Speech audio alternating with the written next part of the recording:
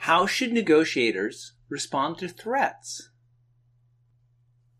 So, a negotiation is a business discussion that occurs between two adults, correct? Well, in a lot of cases, this is a correct statement. However, there are times when things can become heated during a negotiation. When one side feels as though they're not getting their way, they start to look for ways that they can convince you to change your mind. One tool that they have available to them, besides using different negotiation styles and negotiating techniques, is to threaten you. If they decide to do this, how should you react? How to react to a threat during a negotiation. When the other side hits you with a threat, you need to decide how you want to respond. One option that you have is to strike back at them using a counter threat. However, the smart people who study how we negotiate tell us that this is generally not a good idea. The reason that using a counter threat is a poor idea is because they raise the emotional temperature of a negotiation. Doing this will get you even further off track. Instead, what you want to do immediately after hearing a threat is to call for a break. Rescheduling talks for another day will give both sides time to cool down and consider their options. This will give you time to consider 3 negotiation questions that deal with threats. Question number 1. Are they likely to follow through with their threat? When a threat is issued, you have a decision to make. In the heat of the moment, negotiators sometimes issue threats that they later regret. If it's clear that someone has no intention of following through with the threat, and if they seem contrite or embarrassed about it, you might choose to help them save face by ignoring the threat entirely. Something else that you should be aware of is public threats. When the other side threatens you publicly, the threat might not be intended for you at all. Rather, they may be trying to save face with others inside or outside of the organization. Question 2. Sometimes a threat should not be ignored. Not all threats are just idle words. Sometimes the other side may really mean what they're telling you. If you think a disgruntled supplier intends to follow through on his threat to smear your company's reputation, you need to take steps to defuse the situation.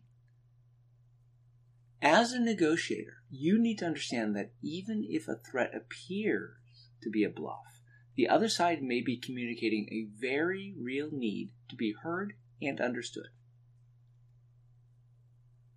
This is where active listening skills will help you get to the heart of the matter. The first thing that you will want to do is to paraphrase back to your counterpart what they said to you as accurately as possible. Paraphrasing tells the other party how their message came across and gives them a chance to clarify or amend it in case you're interpreting it incorrectly.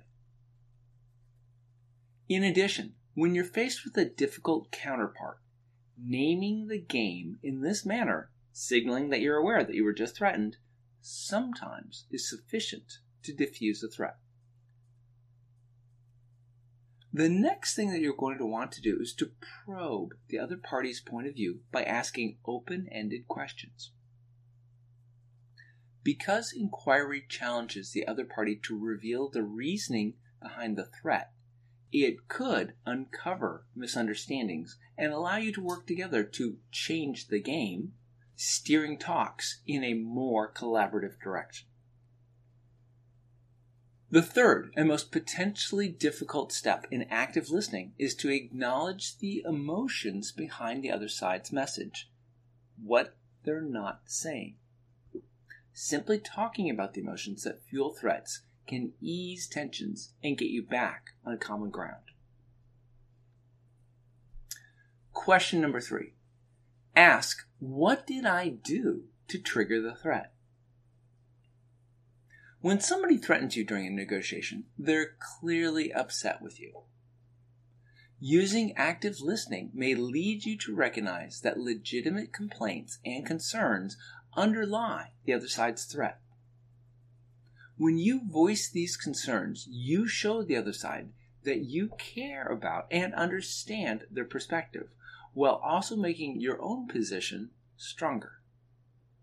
Of course, when you've wronged someone, it's not enough to promise to address the situation. You'll have to follow through in a timely manner. A final note. All this advice assumes that the threat issuer is a reasonable but frustrated person who wants to cooperate with you. If threats seem to be a standard tactic in a particular negotiator's playbook, thoroughly investigate your alternatives to dealing with them. What all this means for you. When you're preparing for a principled negotiation, you spend your time researching what will be negotiated, who will be doing the negotiating, and anything else that you believe is relevant. However, if during the course of the negotiations the other side becomes so frustrated with how things are going that they resort to threatening you, you'll need to react. Before you react, you'll want to consider how you'd like to answer 3 key questions. The first question that you'll have to ask yourself when somebody threatens you during a negotiation is, just how likely are they to follow through with their threat? They may have just gotten carried away, or they may just be making the threat as a public display. Sometimes when somebody threatens us, we should not ignore their threat. You need to use your active listening skills to let them know that you heard them and find ways to diffuse the situation. You also have to ask yourself, what did you do to trigger the situation? You may be the reason for the threat, and if so, you'll need to promise to address the situation. Threats are generally not a part of a standard negotiation. However, if the discussions become tense, and if the other side feels as though they have no other options, it is possible that they may feel a need to threaten you. Should this happen, you need to know how to respond to the threat. Negotiators need to understand that threats can be part of a negotiation. However, we need to learn how to diffuse them so that we can keep working towards a deal that both sides can live with.